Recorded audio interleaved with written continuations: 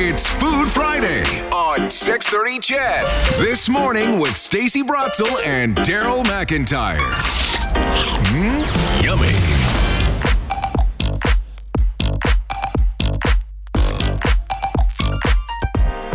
I like yummy Fridays. Yes, and we're talking charcuterie boards, and it's beginning to smell like a meat segment in here. Are we talking the charcuterie boards or the charcuterie which is upon the board? I'm trying to figure out the terminology. How does this work? I don't know. Which is...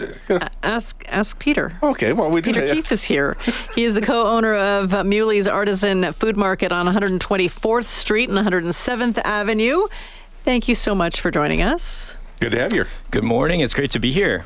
So is this a charcuterie board or is this charcuterie on a board? Okay, so we can get technical right off the bat. If you want to get technical, let's do it. Apparently, we're going down that rabbit hole. Charcuterie, I mean, I learned every French cooking term when I went to NATE. You know, I memorized pages of them. Charcuterie refers to the process of preserving the meats. So then this is a charcuterie board. You know, it has to be served on a piece of wood. That's the law. I don't know why, but we put it on some wood, and now it's a board, and we're calling it breakfast. There you go. Yeah, it is breakfast for us today. Well, today we are. It's a lot about the aesthetics, isn't it? And how it looks. Yeah, you know, I think we're in the age of Instagram or TikTok, maybe even TikTok age. And, you know, we eat with our eyes first. Presentation is really important. But charcuterie is a very fun and playful style of eating. And so I think it just adds to the joy of creating something really beautiful to share with your friends. Well, why don't we start with the basics that create that, you know, the base that goes, and that would usually be the meats and the cheese. There are so many different types of meats and cheese I'm not familiar with, and I know when I run into something that I can't stand, it's usually got way too much fat in it. How do you know what to choose? And especially if you're having guests over, you don't know their tastes. Well, I think you hit the nail right on the head. Start with what you love and avoid what you don't love, and ask your guests, ask your friends and family, what's one of your favorite charcuterie meats, and I'll go pick that up just for you. When you put together a board, just like putting together a meal, if there's something for everyone, then it's a really special experience. And don't feel like you have to know all of the different meats and cheeses. Don't feel like you have to be able to pronounce them. That's why pointing was invented, right? A good deli, a good meat counter will be able to help you choose things that will pair well together, that will kind of cover all the different flavor profiles. It's nice to have variety, but you don't need to memorize a list of things, right? We're here to help. Can you tell us what's on this board that you brought in to the studio? Sure. Well, first of all, I'm looking in the corner right by me. We have some garlic sausage ring because we are in Alberta after all. So we always start with that. A really nice smoky, garlicky sausage. We have some of our salami cotto, which in Italian means cooked salami. Huh. And they're almost folded up almost into flowers almost. Yeah. And you know what? You've gotten really fancy. All the credit to my head chef, Miles Fadoon at Muley's, who's truly an artist, just put together something beautiful here. So presentation is really important. We like to have fun with it, but we also want to be able to fit quite a bit of content onto this small bamboo board. So this one feeds 2 to 3 people. We'll post a photo online so you can see it. So we have about 5 different meats. You know, we try to have one spicy, one that's a little more salty. You know, if you're going to go for a really strong flavor like garlic, keep that to one item so that people who hate garlic can still find some things for themselves.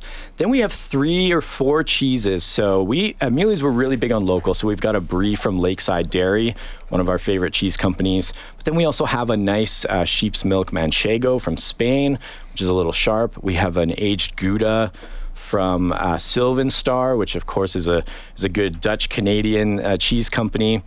And then we also have a kind of crumbly aged cheddar off on the side, which is really beautiful and sharp. So lots of variety.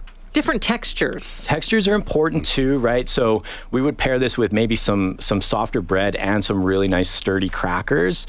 And then there's, you know, you'll get some pickles, you'll get some olives. So you want every bite to bring you something a little bit different, a little bit of different flavor, different color, different texture. And that's what makes it such a fun, experiential way to eat. Are there rules that certain things can't go with certain things on a charcuterie board, or certain things have to go with certain things? Yeah, because you've got fruit here, you've got olives here, you've got tomatoes, you've got like the whole kitchen sink on here. Yeah, I love the question. I think my favorite rule when I'm teaching people how to cook is anyone who tells you that there's a rule is not invited to the next dinner party. So charcuterie is about joy. It's about sharing. The things that don't belong on there are maybe just things that you don't personally enjoy. Be conscious that this might sit on the table for an hour as you're eating. So, something that might really start to smell after a while or start to dry out a lot, you might want to avoid that.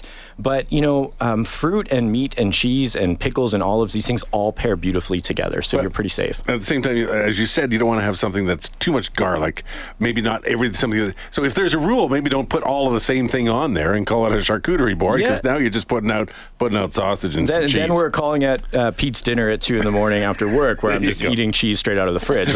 We can call that a charcuterie board for sure. But variety really makes this special. So we encourage that for sure. How expensive is it to do this? So this board, and you said it's a charcuterie board for 2. Please.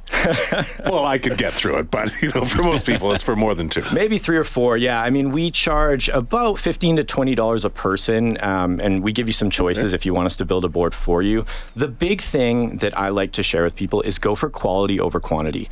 When you savor a really delicious, good quality piece of cheese, you don't need as much of it, right? Your body is almost telling you, like, okay, this is the good stuff. Eat slowly, chew it more, and really enjoy it. And I think that's very true for charcuterie as a whole. So if you're on a bit of a tighter budget, try to go for some really good quality pieces of meat. Some of these nice local ingredients that are made with good, fresh, raw ingredients as a starting point.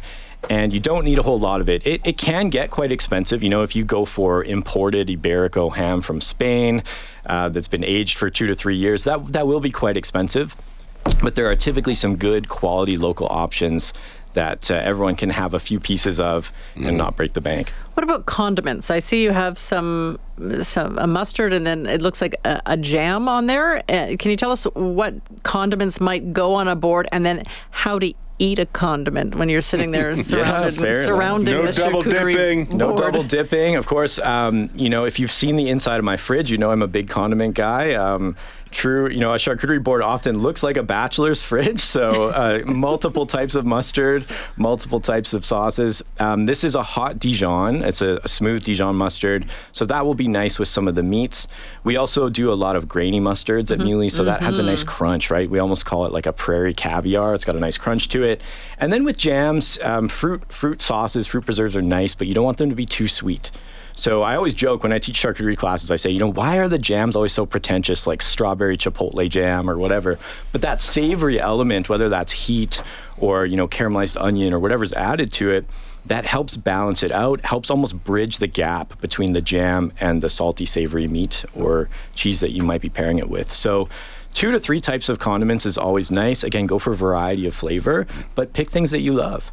And then you have to, sorry, Morley, you have to have a knife, though, right? There are no rules, Stacey. This was my first rule. There are no rules. If you want to dip a piece of garlic ring in the mustard, I will not judge. Okay, I'll just do that right now. Go for it. It's sitting right in front of me. How important are the crackers? I mean, I remember going to a place once, somebody's house, and it was a great-looking charcuterie board. The crackers were stale. And that's what you end up talking about, because everybody's got crackers in their cupboard that've been there for 6 months, right? And totally. This might be the time, again, not to just plug the small local boutique, but go buy a smaller box so that they are fresh. The bulk size pack. It's hard to get through that in time.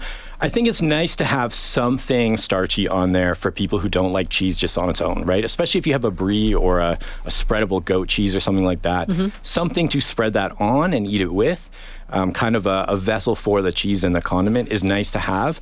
Again, pick your favorites. If you want my tips, I would say go for something really sturdy that's not going to break or crumble when you're trying to spread cheese on it.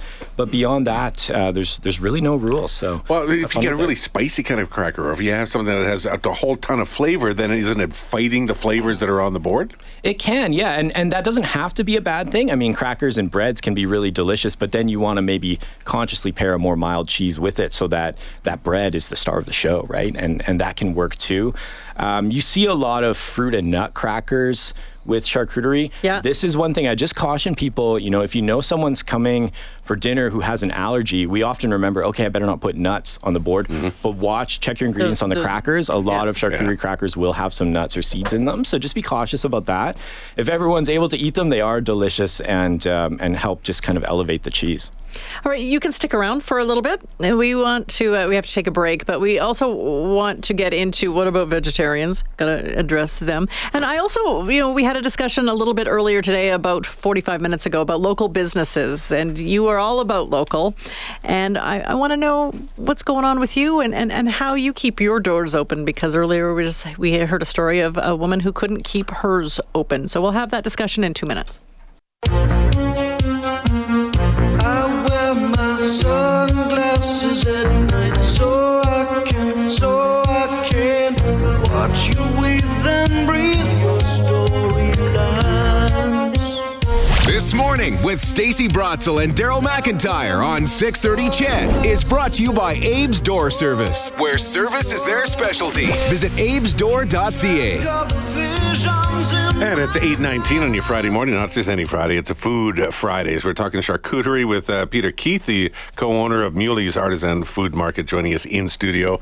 Brought us a charcuterie for two that four of us will easily have to work on to get through it.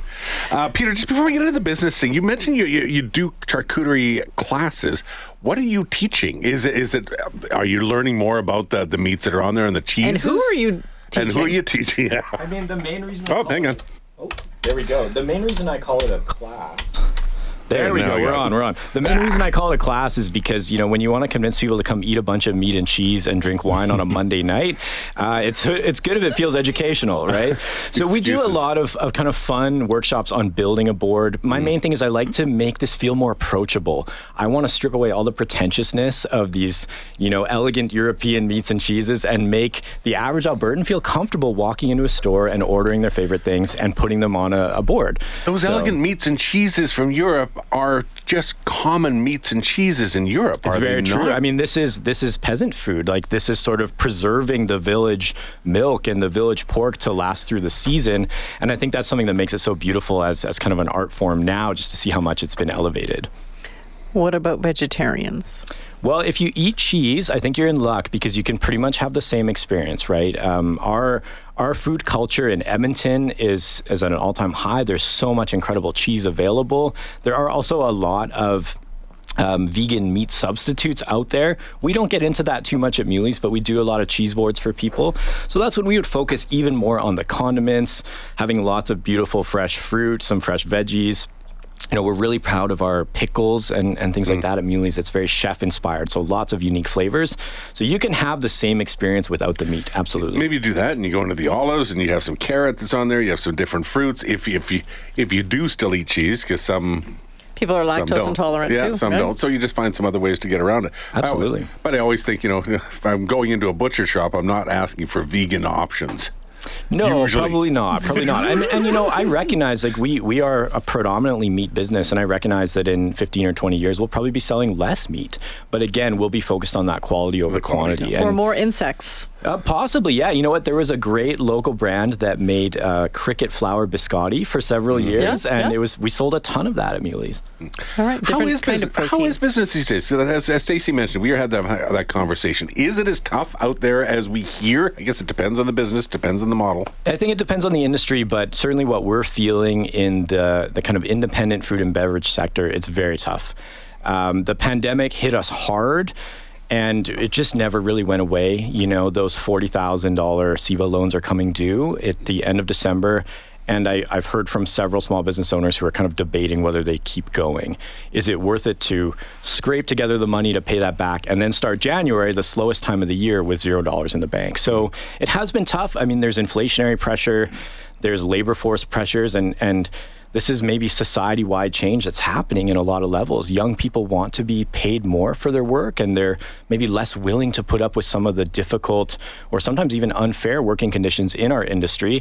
And some of that is important change that's happening, but it hits hard for small businesses that have always been trying to do the right thing and are now facing these kind of strong headwinds coming from a lot of different sectors, a lot of different forces, right? So it's tough, but we are optimistic. We're a resilient bunch of people. Is that when you have to start to get creative? Yeah, I think the creativity never stops, but you're sort of reminded of it once in a while that, okay, I need to double down on this energy. So doing more with less, the same types of ways that people try to navigate this at home with their home budget, with their grocery shopping, restaurants and businesses like Muley's have to do the same. We have to maybe look for different ingredients that haven't inflated as much and find a way to add value to them, put our creativity and our cooking skill into that and be able to make something delicious that can be sold for a little bit more money. Collaboration is huge right now. Small businesses working together, that is how we get through this. You have a Muley's on 124th. I didn't know you had one at Westmount. That's our Westmount location. We're sort of right on the edge, so I know. Oh, that's what you call the Westmount location. I was thinking the mall. Yeah, and I'm going, what? There's one in the mall? No, the neighborhood. The neighborhood. Okay, really close to the mall, and the neighborhood has been so good to us. I have to say, our store just celebrated 5 years. We are so fortunate to call that area home. We absolutely love it. And looking forward to another 5. And you support a lot of other local businesses. We do. It's really important to me. I think that's how a food community grows and matures. And rising tide lifts all boats. So we always want to give back. We always want to showcase the amazing producers.